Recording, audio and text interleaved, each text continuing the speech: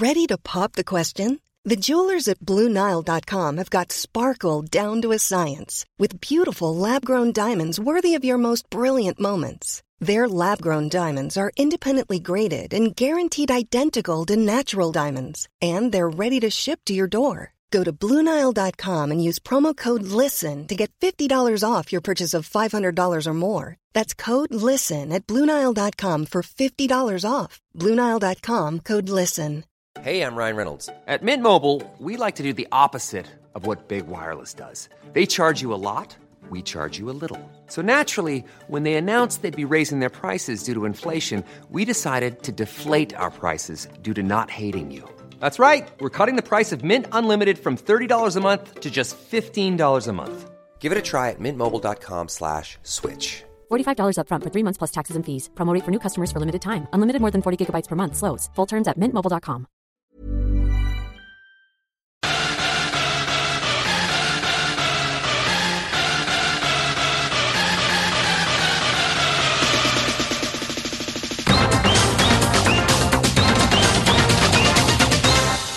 Hello and welcome to episode 1 of the Combat Chronicles podcast. I'm your host, Kyle McLaughlin, and I really appreciate you tuning in to listen to this first episode. And what can you actually expect from this podcast? Well, the weekly show is going to be free to everyone, so if you're listening to this now and it's in your feed, be it Spotify, Apple, if you're listening on the Acast website, then you're going to be able to continue listening to it, and I really appreciate you taking the time out. But if you want to listen to the cooler stuff, and I really do think it will be cooler stuff, then sign up to the Patreon, www.patreon.com/Combat Chronicles. And what you're going to get on there is something a little bit more exclusive. It's only one tier, so you don't have to worry about paying extra to get even more additional things. Everything I do on the Patreon is going to be available at the one tier. And for 2022, the biggest thing I'm going to be working on is the Guide to Pride series. So if you want to sign up to that, you'll be able to hear each episode of the Guide to Pride series, and each individual episode will look at each individual event. So the first one I'm working on is the Guide to Pride 1. So I really hope you guys will be wanting to listen to that. And there's going to be other bonus episodes as well. Thinking of maybe doing my top 10 boxes for each weight class, that kind of thing. And of course, if you are a Patreon, then you can hit me up on Patreon and say, look, how about doing this? And I'll listen. But for the actual weekly podcast, we're looking at MMA, boxing and kickboxing. Definitely some Muay Thai as well, if I can get back into the Bangkok scene. And perhaps some grappling if I can get some of my more astute friends on to talk about that as well. But mainly boxing, kickboxing and mixed martial arts.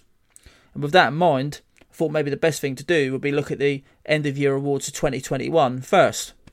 But most people make the mistake, I find, of starting their awards too early. They don't wait until the end of the year. Well, I did wait until the end of the year because, of course, it's the annual Japan New Year's Eve Super Show. At the moment taken up by Rising, but in the past been taken up from K1 and Pride and I think Dream as well. So now it's Rising that I've got that honour mainly. And it was actually a decent event. I don't think it was as good as last year. I don't think it was as good as some of their other cards, but it's still worth talking about, I think, to some extent. And actually, if I hadn't stayed and waited around for this, then one of the major awards which we're looking at today might have been drastically different. So just a quick run through of Rising, because as I say, I don't think it was that great. So the first notable thing that happened was they started the Bantamweight Grand Prix. And we had Kaya Sakura, which was most people's favourite going into this. Kenta Takezawa, Naoki Inoue, who was my dark horse. I really wanted to see a Kaya Sakura Naoki Inoue final. And Hiromasa Okihubo, who most people love because they've been watching him for years, as I have as well. Might have known from The Ultimate Fighter, which maybe he would have deserved, 100% deserved a UFC contract based on that. It was the Ultimate Fighter where the winner got to fight Mighty Mouse for the title. Tim Elliott won the final, got the fight with Mighty Mouse, and the rest is history. They never gave Okihubo an actual chance at the UFC. And he's still been an awesome fighter ever since. Obviously he's fought Kyoji Horiguchi, and then he got absolutely smashed by Kaya Sakura last year. And to be honest with you, after Okihubo beat Naoki Inoue, first round was grapple heavy in favour of Inoue, and then Okihubo took over from there. I was kind of deflated. I thought, I don't really want to see a Sakura Okihubo final, a rematch, because the first fight was so decisive, and it was a slaughter, an absolute annihilation. Well, I could have been more wrong. Okihubo won the Rising tournament, absolutely stomped Asakura on the feet, counted him overhand rights, intercepted his movements, just battered him. and out-grappled him as well. It was an amazing, feel-good story to end the new year. And for a guy who's had problems in his domestic life, proposing to his girlfriend after the show and her saying yes was just a great feel-good moment. But there was a real, I don't want to say feel-bad moment, but a feel-weird moment as well, which was the bizarre decision to have Tenshin Nasukawa fight Takanori Gomi in a 2-round boxing exhibition. Tenshin looked out of shape at 136 pounds. Gomi looked even worse and 30 pounds heavier than him. Every time he landed, I was concerned that Tenshin was going to get badly hurt. Tenshin, to his credit, stepped around, took the outside angle, fired off nice combinations, did his best, but it was a freak show fight that didn't need to be made. I think they wanted Tenshin on the card just so they can make the big reveal with for the super fight with Takeru, and they did. And yeah, it got me hyped for it. More on Tenshin later, but for me personally, I was not too happy about that fight. It was crazy in the moment watching it, but afterwards I'm thinking, look, he needs to stop trotting Gomi out. He needs to retire. Tenshin, he's clearly distressed and sad to be leaving Rizin, but they've mismanaged him really and not really used him in a great fashion, in my opinion. From MMA fights to obviously the Floyd Mayweather debacle and now to this. And generally, it was strange. It was great to see Tenshin and Takeru in the ring at the end. Don't get me wrong, but all in all, I wasn't too happy with this. Mikuru Asakura won his rematch with Yutaka Saito, and pretty tepid for the most of it until the third, when Mikuru sort of took over. Rizin Lightweight Championship, Satoshi Souza versus Yusuke Yachi. Wasn't too hyped about this going in, just because I didn't really think Yachi deserved the title shot. I know they're scrambling to make fights, what with the COVID regulations or whatever, but yeah, pretty one-sided grappling fight, and Satoshi Souza won. Good fighter. I'm still yet to see anything from him that suggests he's not just like a mid-2000s grapple specialist. I'm not really sure how good he is in the wider scheme of things, but in Rizin it works and it's absolutely fine, and yeah, I like him. So hopefully 2022, this year, which has just kicked off, we can get some international opponents over him and get a better gauge. He still beat Tofik last year, which I thought was a great win, and again, well against my expectations. So let's see. There's some other decent fights on there. I think obviously the elephant in the room was that we had yet another Shibata fight. Actually, no, let's wait. Yarman versus Kuiji was amazing. Just a great kickboxing bout. Yarman got involved with the Kuzi sort of back and forth, because he's a complete antagonist. But he's not some random Japanese thug himself. I think he's just graduated from university with a degree in architecture. So he talks the talk and walks the walk, and there's a great fight. Really enjoyed that. Rise versus kind of, I guess Kuzi's with Rizin now, so it's kind of really good to see. Nice kickboxing bout, which broke the card up. Really enjoyed that. But yeah, we also had the yet another Shibata debacle. This time against Yuta Kubo, K1, bit of a K1 legend. The fight was a bit of a mess. Kubo getting dropped by Shibata was a shame. Getting tapped, I'm not that surprised.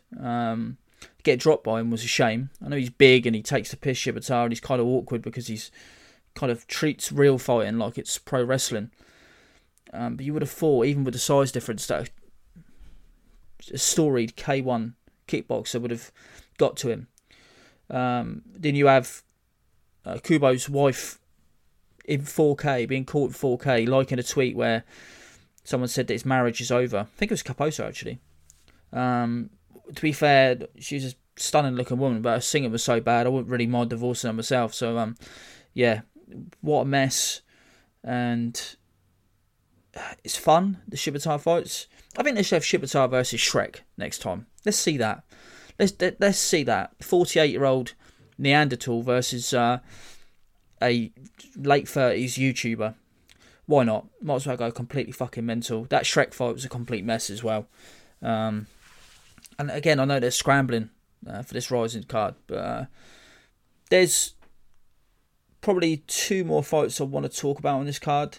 Reina lost to Siwoo Park in a fight which I'm not really sure how she lost the decision, especially being Rising Golden Girl and their scoring criteria. Don't really get that. It was fun to watch. Don't get me wrong. And then there was Ayaka Hamasaki versus Seika Izawa. Don't want to talk about that yet. We'll get to that later. Let's just say that. So, Rising 33 was definitely worth watching. Didn't really feel shortchanged. Although there's a weird quirk in the UK where if you buy it through the Apple Store, you pay directly with your phone and it's $21.99. But if you buy through the Live Now website, it's $17.99. They've got to sort that out. I didn't know that until after I purchased. So they've really got to look at that and try and fix that. That's not acceptable in my opinion. Paying on one app, it's like £4 cheaper. It just seems utterly bizarre that they've done that. But alas, Rising 33, as I say, it was a good card. Not necessarily a great card. They've done better. But I do actually completely understand the issues they're having at the moment with getting opponents in. The Omicron virus has completely fucked them essentially in terms of the fights they had planned. So I think Johnny Case was actually supposed to fight for the title. Not sure if that's a much better fight, but that was the original plan, I think, to fight Satoshi Souza for that. So yeah, I mean, I'm content with the event. It wasn't amazing, wasn't terrible. There were some things on it that were notable, some things on it that I'd prefer to forget. But yeah, it was all right. But had to wait to watch it just to see. You never know. You might have a fight of the year contender. You might have a knockout of the year contender, and you do your awards show on the 30th of December. You're acting like an idiot. Basically, you've got to make sure you take your time. Watch all the fights, give a couple of days to take them in, and then see if anything's changed on your end of year awards, at least for me. And for me personally, wow, big change. But we'll get to that later. So without further ado, let's actually get into the awards and see what they are. So the awards that we're going to do this year are as follows. We've got Performance of the Year. We've got Moment of the Year. We've got Knockout of the Year. We've got Round of the Year. We've got Fight of the Year. And we've got Fighter of the Year. Now, I actually asked on Twitter if you guys had any ideas for awards that I wasn't currently handing out. And I took everything into consideration. And I think I've added a couple, which is Performance of the Year and Moment of the Year. Considered Event of the Year. Didn't really have quite enough sort of want to go over event. I would have been just trying to remember the best I could. Probably would have been the 1FC card where Superbon sparked out Petrosian, to be honest with you, or maybe K-Festa 4 or something like that. So I guess I kind of just have done Event of the Year, but yeah, that wasn't really a award I felt too strongly about. But Performance of the Year was, and there was a couple of people I considered for this. There was Pech Panarung when he got brought over from Glory to fight Kenta Haraguchi at Rise and just molly-womped him. And for a guy who was getting plaudits in the pound-for-pound lists, Pech Panarung just come over and just basically showed him who the daddy was, and really was impressed. He's felt quite deflating actually, because I really liked Haraguchi and the run he was on. So yeah, that was in contention. Superbon versus Giorgio Petrosian. Now I thought Petrosian was past his prime for a while, but doesn't really take away from the fact that Superbon just annihilated him. Amazing knockout, amazing performance, considering Superbon was looking for that high kick earlier on.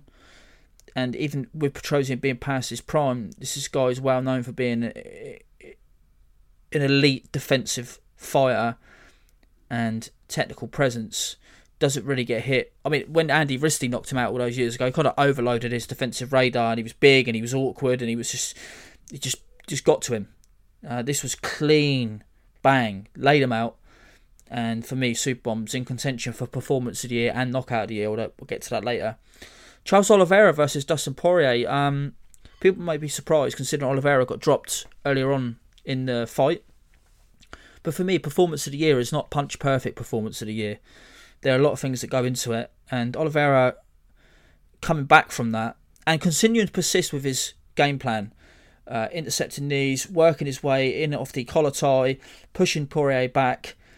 Even that first round where he got dropped and got caught in a firefight that he looked like he was losing, that was all part of working into what won him the fight. And the fact of the matter is, even when he gets dropped now, I think the problem is, people think Charles Oliveira has suddenly become durable overnight. He has not become durable overnight. He's become more experienced. So he still gets into bad situations. He doesn't have to opt out now because he knows how to then get those situations back into a positive situation. Poirier did not want to jump into his guard and follow it up too often. Therefore, Charles Oliveira, by sheer fact that he's so dangerous on the ground, is able to parlay a bad situation, i.e. getting dropped, into a good one. He's able to scramble now and get into an advantageous position where people don't want to follow up and try and smash him to bits. And as I say, on the feet, he's so much more skilled now, so much more diverse. And even that first round makes me totally in awe of that performance. Obviously, in the end, he just smashes Poirier and then eventually gets his back and gets a tap. So the second round, he's building on what he wanted to do. Take it again, he uses the first round to just about stay in there, but also building on a positive strategy, even in the midst of something which seems like a negative in a round that he clearly lost. But that was a contender for round of the year as well. Amazing, that first round, Oliveira versus Dustin Poirier. And then gets the fight to where he needs to in the second round, and then the third round finishes it. For me, just an amazing performance that capped off a great year. But the winner, fanfare. Well, I'm the editor, I guess I could put in fanfare or not. I probably won't, to be honest with you. We'll see. If you're listening to this now and there's no fanfare, I couldn't be fucked. It's Alexander Usyk versus Anthony Joshua, 25th September, Tottenham Hotspur Stadium. Usyk comes over and, quite frankly, puts on an incredible performance that we should have come to expect from him. I didn't. I actually called the end of the fight and the second half of the fight to a T. If you go back and look at my prediction on the fight site, when I jumped in for a guest spot. But quite frankly, I felt Usyk was going to have to box more conservatively in the first 5 or 6 rounds just because of Joshua's size. Not the case. He came in, took centre ring, took away Joshua's jab, kept landing the backhand. And the reason this performance is so great as well, not just because, again, it's not punch perfect. Joshua, I'm not sure why people are not understanding this is the best performance of Anthony Joshua's career. His timing with his right hand, his ability to adjust and try and whip in the body shots underneath Usyk's guard, his ability to stay in the fight when Usyk was clearly a step ahead technically, absolutely blew my mind. Joshua maybe won 2 or 3 rounds in that fight, maybe 4. And yet, those rounds that he won, for me, more impressive considering the level of opponent than him going out and blasting out, any number of Molinas, or even coming back against Klitschko. Even when he came back against Vladimir Klitschko, when it seemed that all was lost, obviously started off really positively, then got dropped, then he really did fall out of the fight. It's kind of like more Klitschko's kind of fight, and then Joshua to come back and rally and get rid of him. Amazing. For me, that's an older Klitschko. Hadn't fought for a little while, maybe 18 months, 2 years. And in this fight, Usyk, probably pound for pound number 1, if not number 2, because Canelo's had a great year. And Usyk is clearly on top for most of the fight. Joshua comes back into it, and then Usyk, down the stretch, batters him. That last sort of 10 seconds, thrilling. One of the most fun moments of the year for me.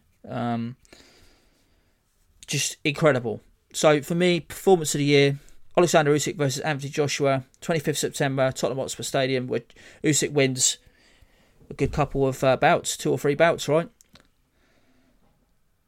More on Usyk later, actually. Well, I said that was one of my moments of the year, but my actual moment of the year, so Combat Chronicles 2021 Awards moment of the year, was Fedor Emelianenko versus Tim Johnson, Bellator 269, 23rd of October. Now, Fedor's been out of the cage for almost 2 years since that absolute shambles of a fight against an obese Rampage, which was just ludicrous. And Tim Johnson, for me, I actually quite rate Tim Johnson. I think he's a pretty decent, serviceable, if he was in probably UFC, probably journeyman heavyweight type, but he's been near the top of Bellator rankings recently. Good fighter. I like him. Good guy as well, personable guy, but decent fighter. And I was worried about Fedor. He didn't really fight too many humongous heavyweights nowadays. We've seen him in kind of either, should we say, veterans fights or even against smaller fighters. I mean, Chael Sonnen, Rampage. Frank Mir's not smaller, but he's shot to pieces. They're not too scary. But this one, Tim Johnson, it's a fighter. Yeah, he's 38, 39, getting up in age, but he's a big burly bear of a guy.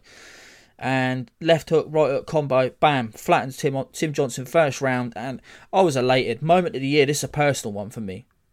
I mean, I've just realised now, as I touch my heart, as I record, I'm wearing a fucking Fedor t-shirt. The old one, with the Russian colours on. Clinch gear one. From, 2010, 2009, 2010, something like that. It's a complete coincidence, but I'm wearing a Fedor t-shirt. So, for me, personally, I was just elated, over the moon. And, yeah, man, could not believe it. Just so happy to see Fedor win that fight. I say he's been out of the cage for nearly 2 years. And I was just really, really pleased to see him pick up a fight, which, actually, considering his age, as I say, don't think Tim Johnson's a world beater, but he's a good fighter. That probably adds to his legacy, actually. As a heavyweight, when you consider, Fedor did better against Tim Johnson than some other sort of younger ranked heavyweights have done, or indeed, Bellator ranked heavyweights. I was happy with that. It's just great to see vintage Fedor, just banging someone out in the first round. Just brings back all those memories. Takes you back to those halcyon days where Fedor was the not just the best heavyweight in the world, but the best pound for pound fighter on the planet. When I say fighter, I mean of all fighters. In that time, that was the first time really when you saw a fighter and you went, wow, this guy is the best fighter on the planet. Just like Dib and Tyson was around in the 80s, when people didn't really know about mixed martial arts, or, the idea was, would Tyson beat a karate guy? Well, yeah, he probably would have done, if it was just some random American hobbyist. But no one ever really knew about, in the Western world, about, the wider world of martial arts. It was always, martial arts that you knew. Your dad doing judo. Fedor in the 2000s. Don't really get much better than that. So I was just really happy. Happy to see Fedor not getting battered again, but also to see him picking up a win that was in 2021 was a good one. I think he's calling for a rematch of Ryan Bader. Not sure I want to see it, but fuck it, if he wants it, then do it, I suppose. But keep him on the Veterans Tour. Knockout of the year is the next one, and there was only really a couple of contenders for me. The aforementioned Superbon versus Petrosian. It was great, and I can see why a lot of people are picking it. Another one for me was Rafael Fiziev versus Brad Riddell, which was one of those ones where, it's a wheel kick to the jaw. Riddell froze, seemed to gesticulate that he was done, maybe.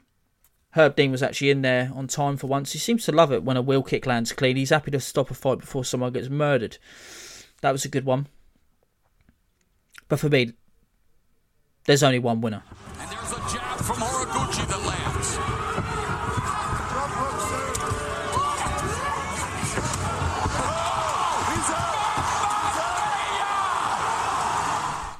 Sergio Pettis sparking Kyoji Horiguchi in the Bellator Bantamweight title fight was just unbelievable. An absolutely superb counter. Now, the reason I've gone for this one is knockout of the year is to do with aesthetics. Don't get me wrong, it's to do with how brutal a knockout looks. It's also to do with level of competition for me.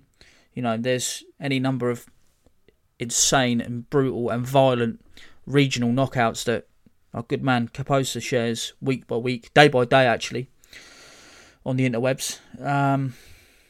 For me, it is to do with level competition, but mainly it's to do with context. Sergio Pettis was getting dominated in that fight and made excellent adjustment to be more proactive with his jab and force Horiguchi into mistakes. And that's basically what happened. People seem to act that... and actually, I want to take it back a step. I was about to say, people seem to act that Pettis got lucky. No, he didn't get lucky. I'd probably still pick Horiguchi to win a rematch, though, because he's now able to make an adjustment. But Pettis made that adjustment. He's a guy who's pretty notoriously safety first, Pettis. Or maybe not safety first, it's not the right idea, but he's a natural counterpuncher. He waits for the fight to come to him, counter strikes, spins out, resets, continue.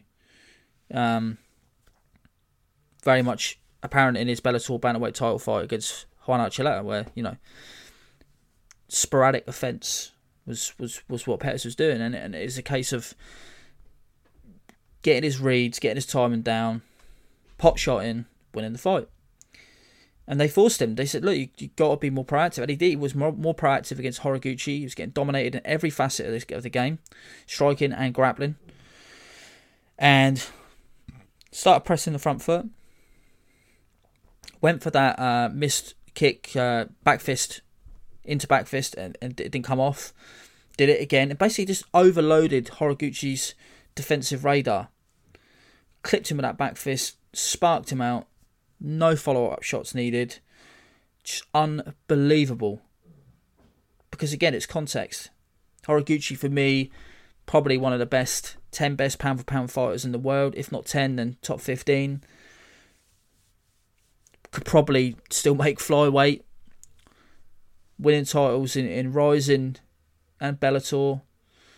Getting injured, coming back, beating Kaya Sakura. Avenging that. Very much showing that he's still one of the best in the world. In his own gym, he's a stud. He's the main man. Look around him. Look at the quality fighters there are in there. He is the main man. Sergio Pettis, so long living in the shadow of his older brother, who's, one of the greatest lightweights of all time, in my opinion. Picking up some good wins with UFC, of course. Maybe it's some not so good performances. Cut unfairly, in my opinion. Goes to Bellator. Strength to strength. Wins the title. That Horiguchi had to vacate due to injury. Horiguchi's the man. First 3 rounds, very much appears so. But a title fight is 25 minutes. And Pettis built tactically throughout the fight. And when he turned it on, he won the fight. There's no luck about it. It's unfair. It's sad that Horiguchi wasn't able to maintain his level of excellence throughout the whole fight and win the fight. Would have been an incredible win. He'll have a chance to rectify it in the Bellator Bantamweight Grand Prix this year, which is stacked, and I can't wait for. One of the things I'm most looking forward to in MMA next year. I keep saying next year. It's fucking this year. It's 2022. But yeah, for me, context everything. I actually spoke to Baba, kickboxing extraordinaire, one of my top guys, and said, look, what do you think the knockout of the year is? And he said Superbon and Petro, obviously. And I said, look, I think it's Pettis and Horiguchi, and this is why. And even he had to say, look, I get it. That's a great one. It was a great one. For me, knockout of the year. Just a great fight. Brilliant fight. But it was not round of the year. For me, the round of the year is pretty clear. And it's a fight that was pretty tepid kickboxing bout for the first couple of rounds, and then this happened. Good job. They start. Oh, he's looking for TC. That's tight. Oh my goodness, it's tight.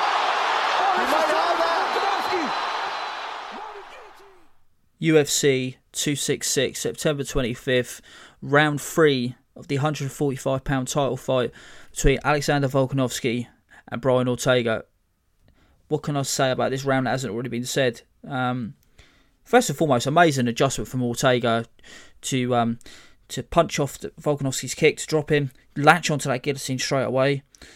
How Volkanovski survived, I still don't actually know. Whether it's to do with him having a short neck or something, but unbelievable. And then Volk falls into a triangle. Unbelievable again. I mean, at that point, I started to worry about his fight IQ.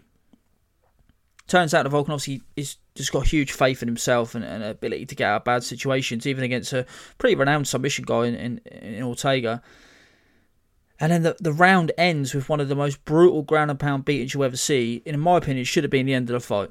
And I know a lot of people already said that, but for me, that Ortega had to be helped onto his stool. He was unconscious, essentially. He definitely couldn't get up on his own accord.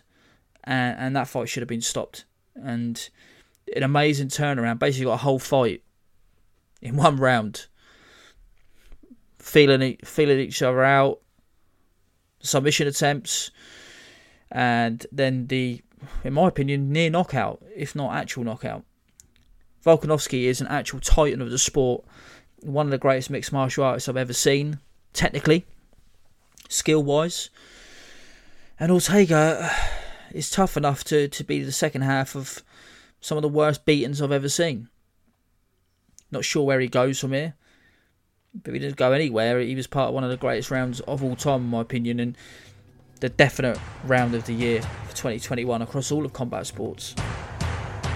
Although there were contenders for some of the best fights of the year, which we're going to look at right after this. Welcome to Combat Chronicles, a podcast looking at the world of combat sports, including boxing, kickboxing and mixed martial arts. I'm your host, Kyle McLaughlin, and bringing you previews, reviews and a look through the rich history of prize fighting.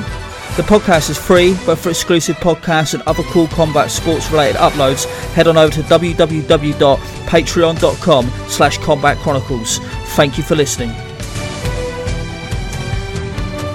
Thank you indeed for listening.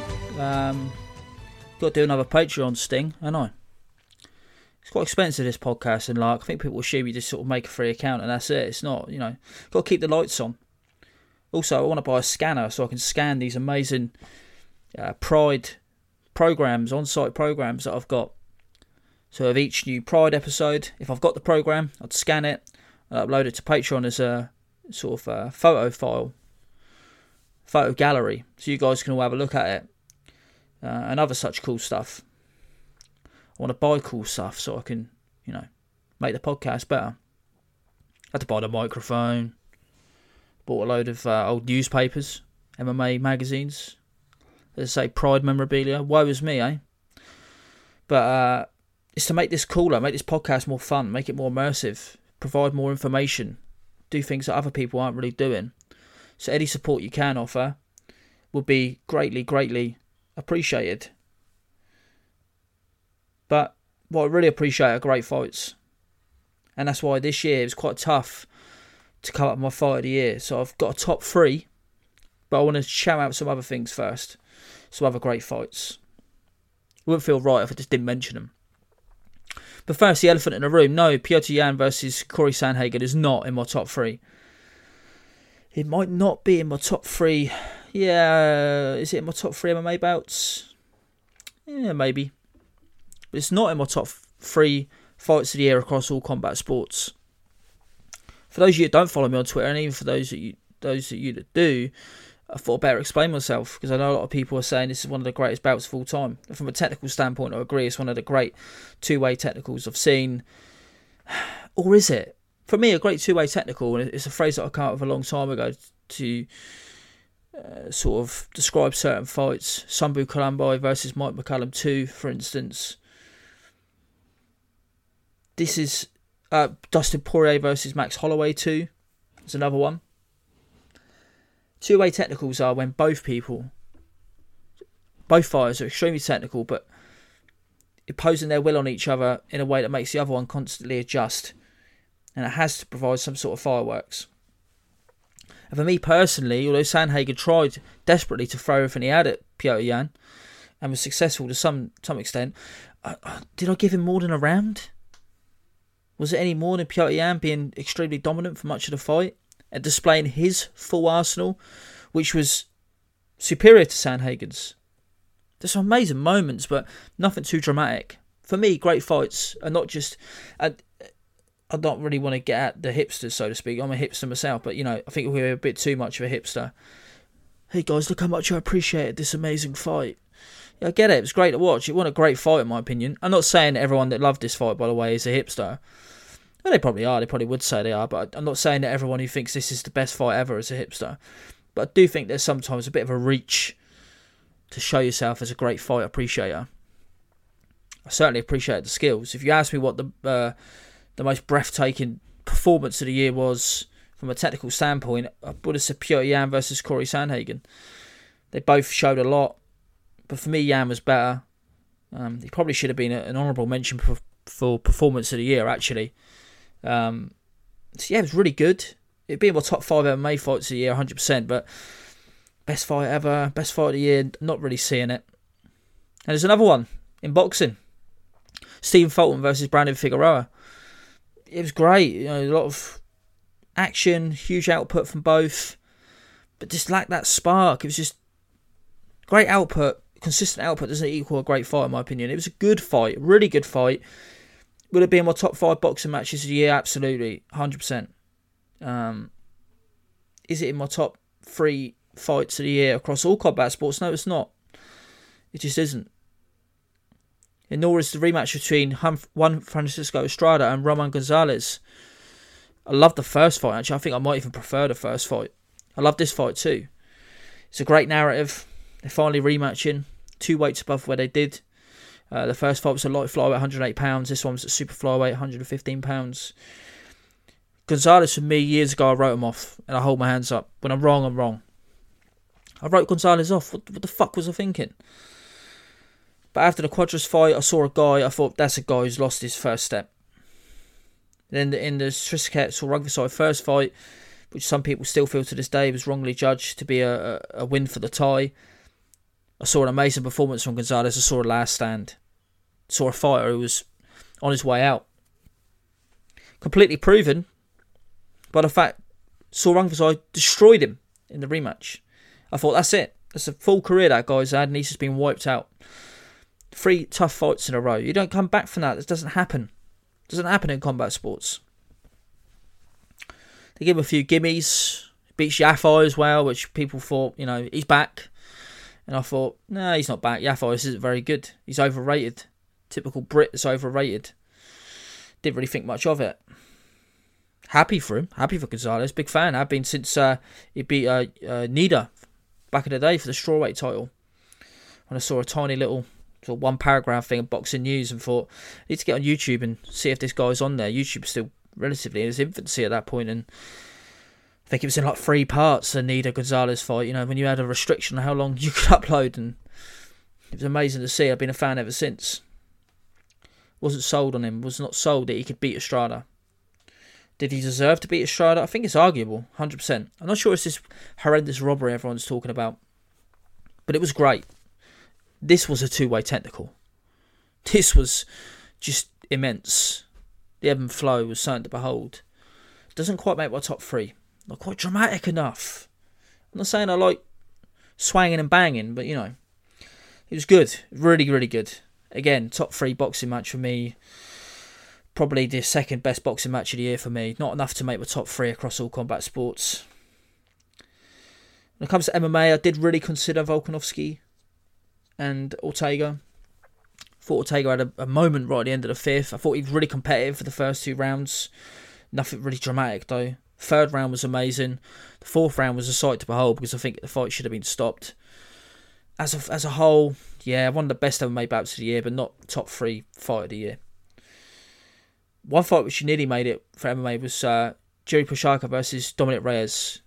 Just some horrific collisions throughout. 2 big bodies. Somewhat similar to Volkanovski and Ortega in the sense that it was a pretty dominant win for Prochazka, but there were some moments where Reyes was fighting back, and there's the up kick in the 2nd round, and it was violent. It was horrible. It was a mess of a fight. And the knockout, that would have been one of my knockouts of the year as well. I should have mentioned it. the back elbow. Oh, brutal, gorgeous, wonderful fight. A kickboxing bout that nearly made the top 3 actually was a really good two-way technical in Rise. Kazuki Osaki versus Isaichi. I think this was in the in one of the tournaments. I think Osaki had to pull out because he got injured. Really nice two-way technical, punctuated by some really nice offensive work from Osaki. He dropped Ishii with a lovely left hook. Nice fight, just really, really good. High-level stuff. Just really nice to watch, endlessly rewatchable, and nearly made it. But there's a top 3, and it's going to seem contrived, but I can assure you it's not contrived. This is real. It just so happens that there's one MMA bout, one boxing bout, and one kickboxing bout. It's not contrived, I promise you. I really did have to pass these 3 out in terms of what was going to be number 1.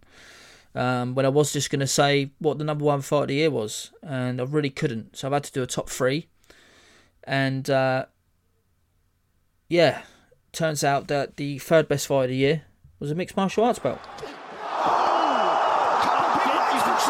Gaethje's in trouble with that one. Gaethje's chin getting tested early. Justin Chin is refreshed. He has taken some massive shots from Chandler. Oh, nasty left by Justin. Ethan Chandler didn't appear to land. I actually said before this fight that I didn't think there'd be a truly great MMA bout in 2021.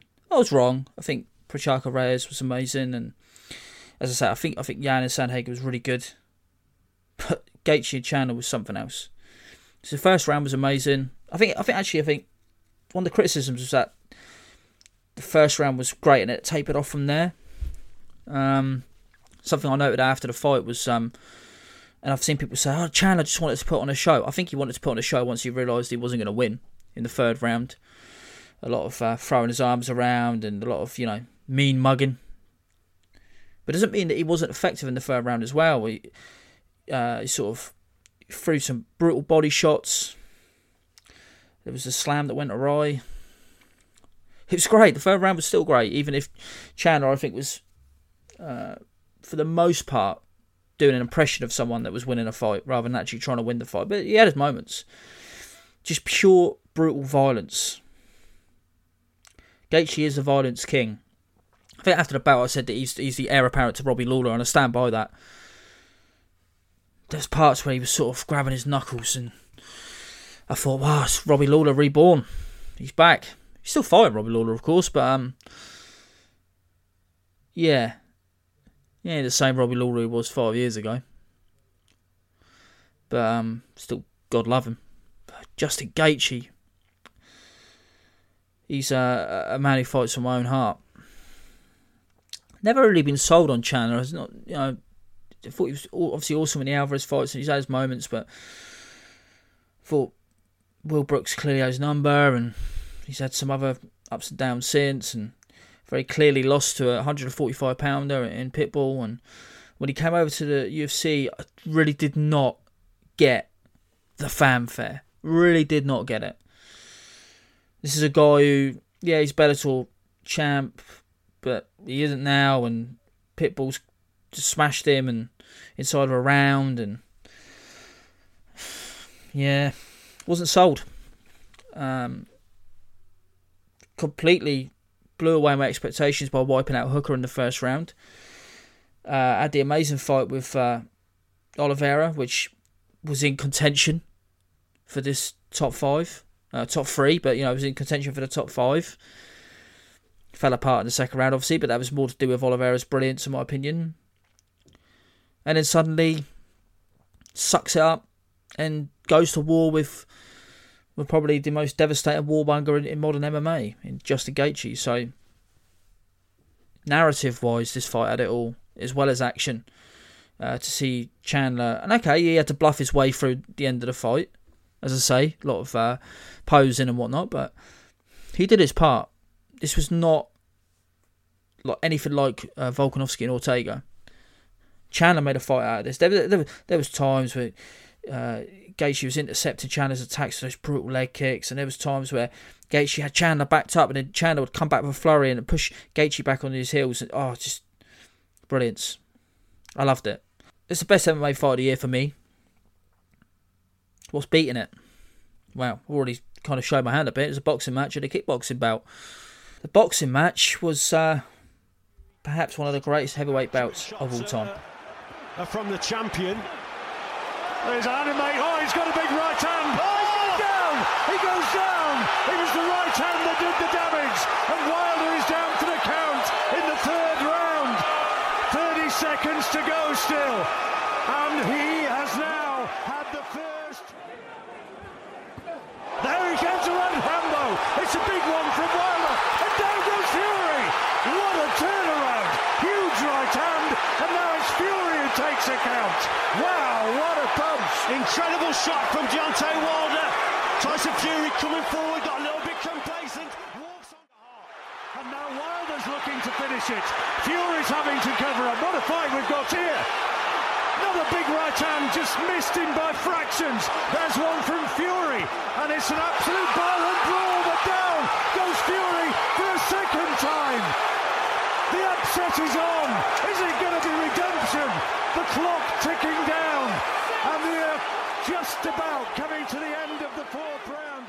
A second. How on earth is Deontay Wilder staying upright? There was a super left hook that went to the body there, and Fury's just hurt him again with an uppercut. It could be all over now. It will be now. That surely is going to be the end of the fight. Fury's already celebrating, and the fight is all over. It's all over, and Wilder is beaten, and Fury in the 11th round gets the stoppage he craves.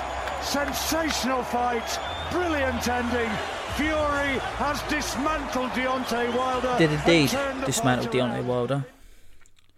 But what a fucking fight that was. Unbelievable. And it was so unbelievable that I went on Heavy Hands afterwards to talk about the fight. I don't want to rehash previous stuff, but I think I did a pretty good job of describing what made this fight so great. So, with permission from my good friends Conor Rebush and Phil McKenzie, I'm going to post this little snippet from Heavy Hands, and here we go.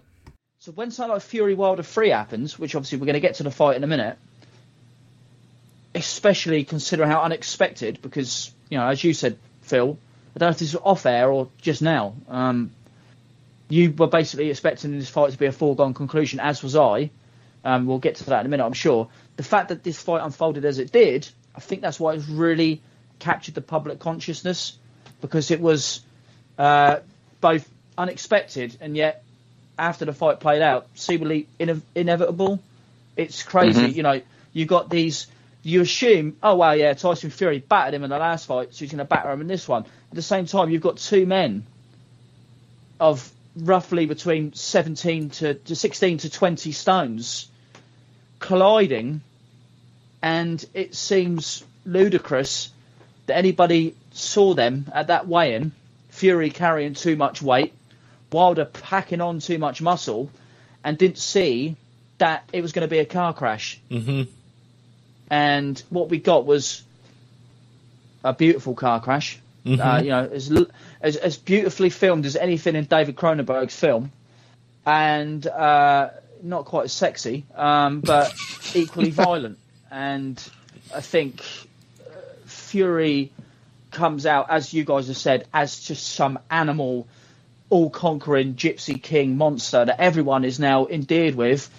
And Wilder, despite apparent lack of grace after the fight, comes out after years of people assuming he had no chin and was a front runner and, you know, was a bully and could never prove it against the top level, which is why he was so quote-unquote protected, comes out, if not at the top of the division, proving once and for all that he was worth his salt all these years. So I think it's all these colliding narratives that basically just produce something which is just stunning.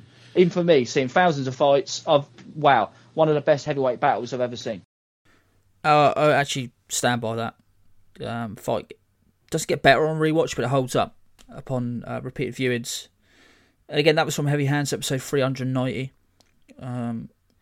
if you're listening to this, you probably already listen to Heavy Hands, but if you don't, what you're doing with your life. It's one of the best combat sports podcasts going. Actually, a little aside, probably my appearances on Heavy Hands this year that kind of made me think, you know what, I should probably give it another go.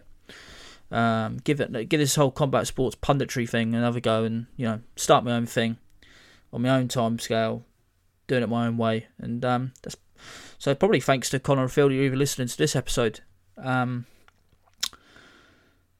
What the hell could potentially beat a fight as great as Fury Wilder? 3. Which wasn't even really a rubber match, because really, you need a rubber match, you win 1 apiece. A draw and a win doesn't really count. And let's be honest, that first fight, it was not a fucking draw. Fury pissed that fight. It was dramatic enough that it warranted a second fight. But after that second one, we never really should have seen a third one. And yet we did, and thank fuck we did, because it was incredible. All that context is what makes that fight so great, just as it does with Gaethje and Chandler. So number 1, again, I'll show my hand, it's a kickboxing bout. Again, it's all about context. And the best fight of 2021 for me was without a doubt Takeru versus Leona Pettis.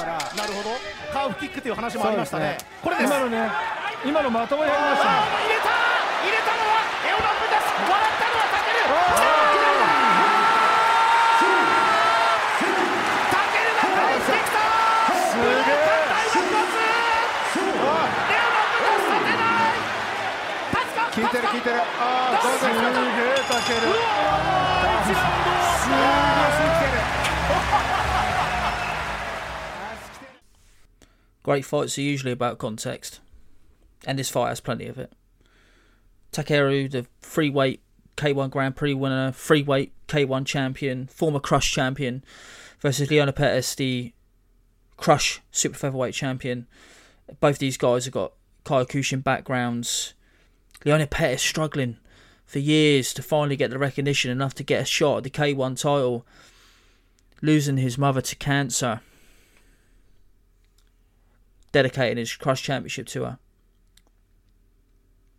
These guys would have fought the same cards from when they were kids. Both Kyokushin karatekas, and just violence personified, the pair of them. Takeru, obviously the golden boy of K1, to which some K1 fans say that without him the promotion would fold. He's basically the only star they've got left. And yet the one fight that everyone wanted to see outside of the super fight with Tenshin was the fight with Leona Pettis. And it got put off, and it got cancelled due to COVID and due to injuries.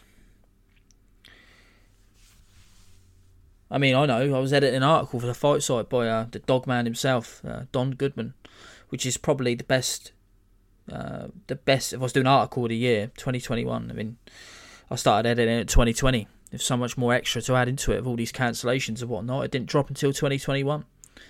If I had to say article of the year, article of the last 2 years, it would be that, which was called Takeru versus Leona Parallel Lives, which you can find over at the fight site, my former site. That'll tell you way more about the context than I can. Needless to say, this fight was a super fight. It really was a super fight. And the fight starts off so interestingly. You got Takeru going with these calf kicks, Leona going with the inside leg kick. They're both chipping away at each other's lead leg in different ways. I mean, you're fighting probably the greatest left hooker in the game. You don't want him putting down any weight on that front leg, so I could see what Leona was doing it. It then descends into a brawl. And then Takeru sparks Leona out with a left hook. They get into an exchange. Leona goes for his left hook. Takeru drops the right hand. Boom, shifts weight. Brings the left behind it. And sparks Leona out. That's it, right? No, it's not. He summons everything he's got. Drags himself back to his feet. The bow saves him from probably getting sparked out there and then. Somehow Leona has survived the first round, getting wiped out by one of the hardest punches pound for pound in all of combat sports. And then the second round happens.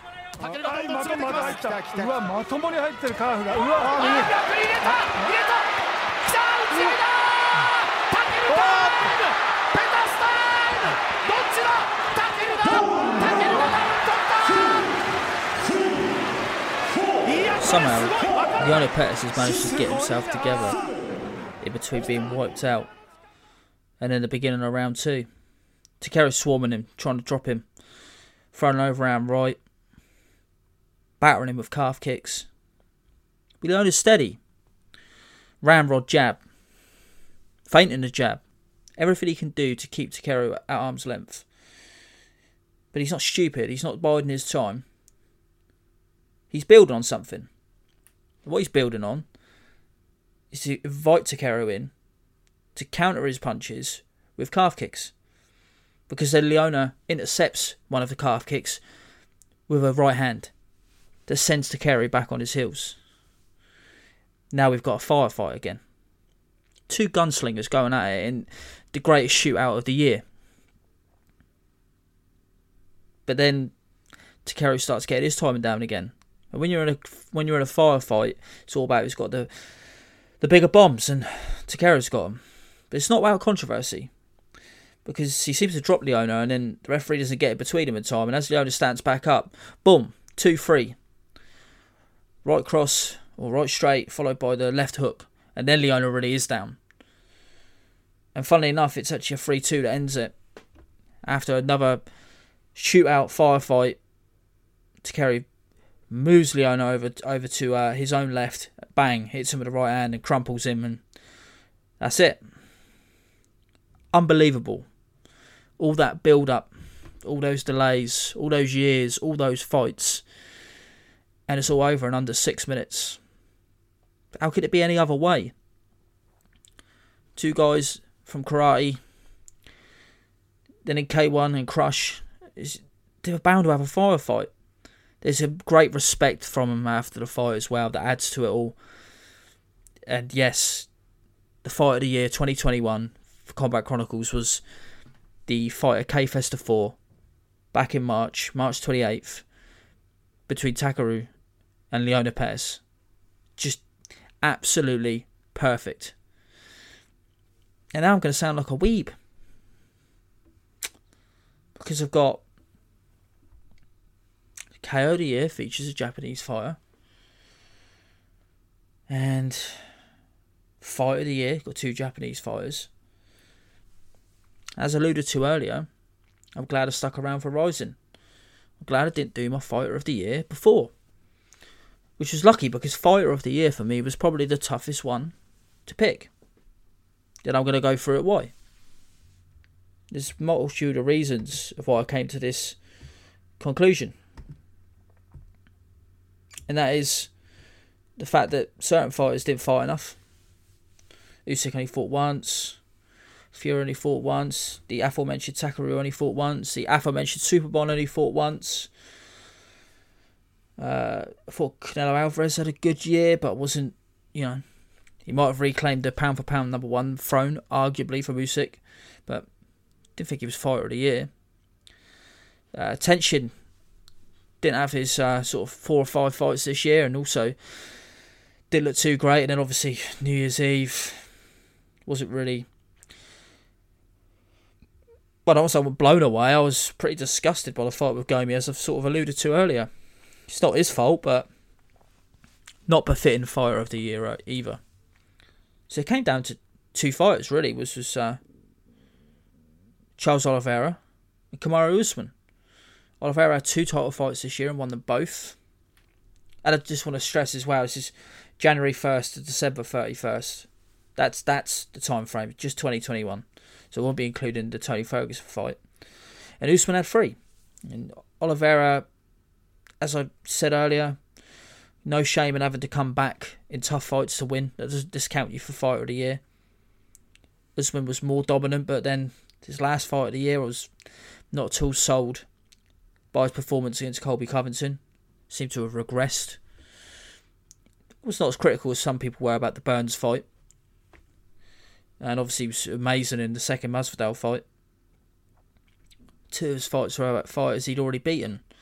In only one of those fights did he surpass the performance that he put on in the first.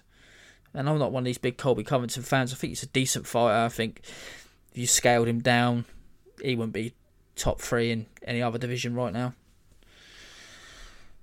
I think he's beneficiary of a pretty currently weak 170 crop at UFC, which is in need of a talent injection. It looks like we're getting it with Chimaev and a couple other guys, Brady. So it looked down like it was down to those two, and I wasn't really comfortable picking either of them. I was like, yeah, I mean, all the guys I mentioned had good years. Even Tension had a good year. I wasn't really blown away. I wasn't like, yes, this is it. This is the fighter of the year. And then I watched Rising 33. Seiko Ozawa. Now that is the Combat Chronicles 2021 Fighter of the Year. And the reason I actually come to this conclusion is I was going to do separate awards for Female Fighter of the Year and Male Fighter of the Year, and I thought, no. Let's not, because let's not split the genders. You know, if you're Fighter of the Year, you're Fighter of the Year. And if there's a great women's fight like there was between, say, Zhang Weili and Joanna last year, then that would have been in the top 3 fights of the year regardless of gender. There's no need to separate them. And for me, the Fighter of the Year, Seiko Ozawa. Because Fighter of the Year is about context as much as anything else. And there can be no doubt that when you take the context into account, that Ozawa is the Fighter of the Year. This is a woman who didn't even start training in mixed martial arts until part way through 2020. Now, obviously, she has martial arts background. She's a long-time judo player. I think she even did sumo as well. So for a tiny little woman, she's immensely strong. But she only started fighting Halloween 2020. And this year alone, she beat the Deep Jewels strawweight champion Miki Matano in a non-title fight, 116 pounds. Then dropped a pound and beat her for the strawweight title. Then she beat Siwoo Park in what I thought was a really good fight at Deep Impact in October of this year. So it's not even a year after her pro debut. She's beaten someone who just this past Rising card, whether you think that she beat Reina or not, she was massively competitive with her. And the fact of the matter is that she's already massively experienced, way more experienced than Ozawa. So we've got comparison points there where we're trying to see. And that fight, by the way, is a really good one. Ozawa, like, she has to come through adversity. She gets inadvertently soccer kicked. She doesn't take she doesn't opt out. She comes back. And in the first round, she's really good. Proactive boxing, defensive awareness, always feinting. Really impressed by her stand-up. And how that pertains to getting the fight into her wheelhouse, which is grappling phases. And then, inexplicably non-title fight, which is a common criticism of Rising at times, I guess. But she fights Ayaka Hamazaki on the New Year's Eve show. She's the Rising super atomweight champion, so women's classes 105 atomweight, obviously 108 super atomweight in Rising, 115 is strawweight. That's where Rose Namajunas is the champion, of course. So in this year alone, Ozawa's already won the Deep Jewels strawweight championship.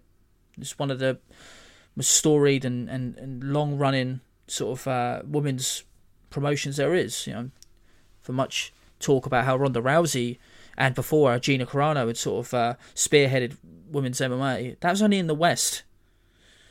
Women's MMA has been a thing since the mid-90s in Japan. It goes strong out there. And obviously there's a lot of small women from Southeast Asia and Asia that fight amongst themselves. We see them in one. We see them in Japan as well.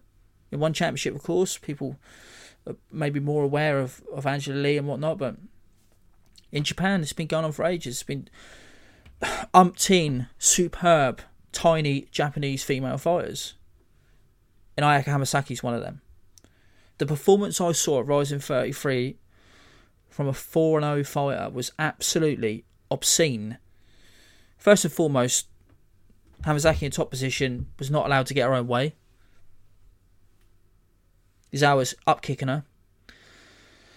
Brutal up kicks. Love the rule set. And then she gets in the second round she gets a triangle armbar position and uses it to bludgeon Hamasaki with elbows, 12 to 6 elbows from her back. Transitions to mounting her with that triangle position and continues to bludgeon her. It was absolutely brutal violence. So I know you might say, like, how great's the opposition? The fact of the matter is that's essentially the best fighter in that weight class, and she just beat her, and she won a title in a prestigious organisation at another weight class when she only started fighting in 2020. She's a prodigy. She's an absolute prodigy. She's in Prospect of the Year. She's just beat 2 of the best women around her weight class in a year. 4 fights, 4 wins, 1 submission, 1 TKO stoppage in 1 year when she only turned pro in 2020. This is unbelievable. Now, I think online people will think that I just hate women's martial arts. This is not the case. I hate shit women's mixed martial arts, and I hate shit women's boxing, of which there is quite a lot, unfortunately. But in 125 and below, mainly 115 and 105, there's always been really good fights and really good fighters down there.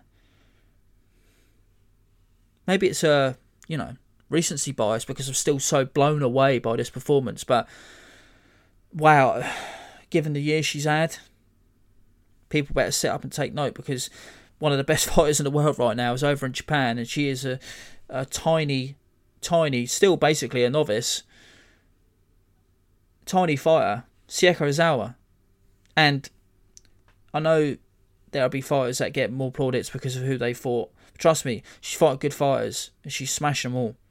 And what she did on New Year's Eve, for me, that was one of the best performances of the year. Matter of fact, I actually omitted it from Performance of the Year simply because I didn't want to show my hand too early for Fighter of the Year. I didn't want to gush too early.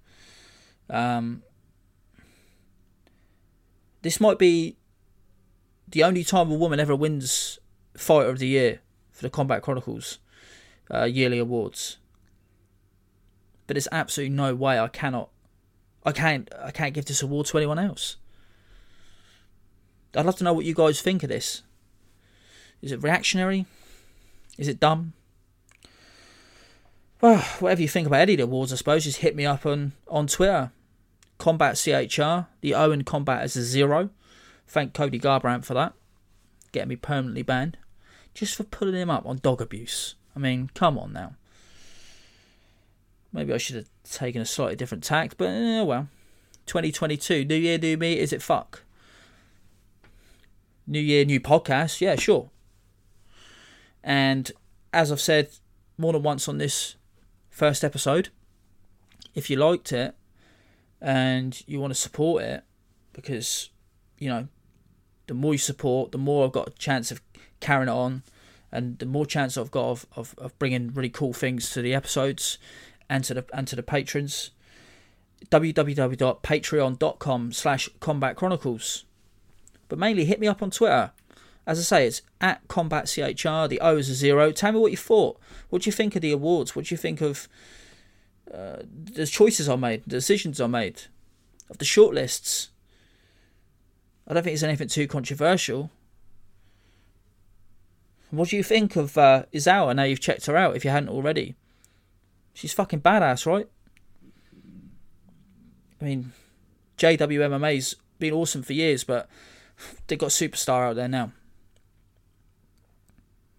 2022 is going to be an interesting year, because there's a good chance that we'll have a more consistent year in terms of matchups and whatnot as we continue to do our best to overcome this awful pandemic. We hope anyway. I touch wood, the table that I'm recording on. So the second episode, I'm going to look at what my biggest hopes are for 2022. Not for the podcast, but for combat sports. Going to go for your most anticipated fight. Perhaps it's already booked. Definitely ones that I'd love to see.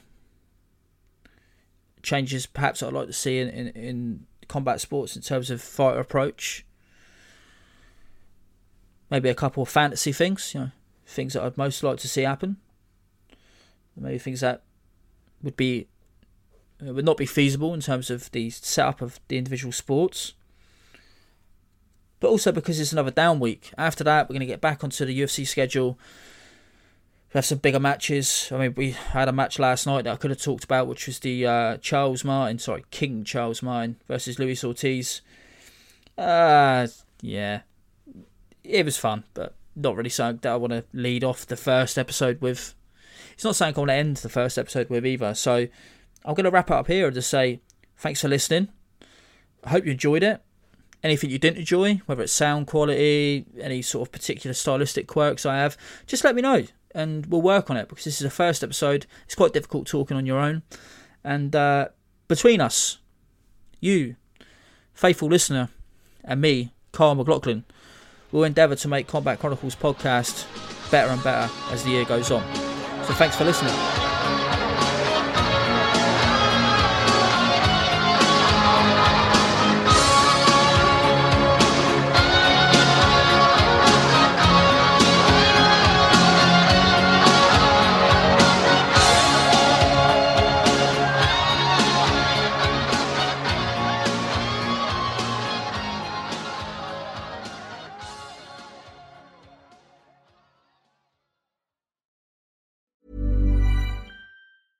Hey, it's Paige DeSorbo from Giggly Squad. High quality fashion without the price tag. Say hello to Quince.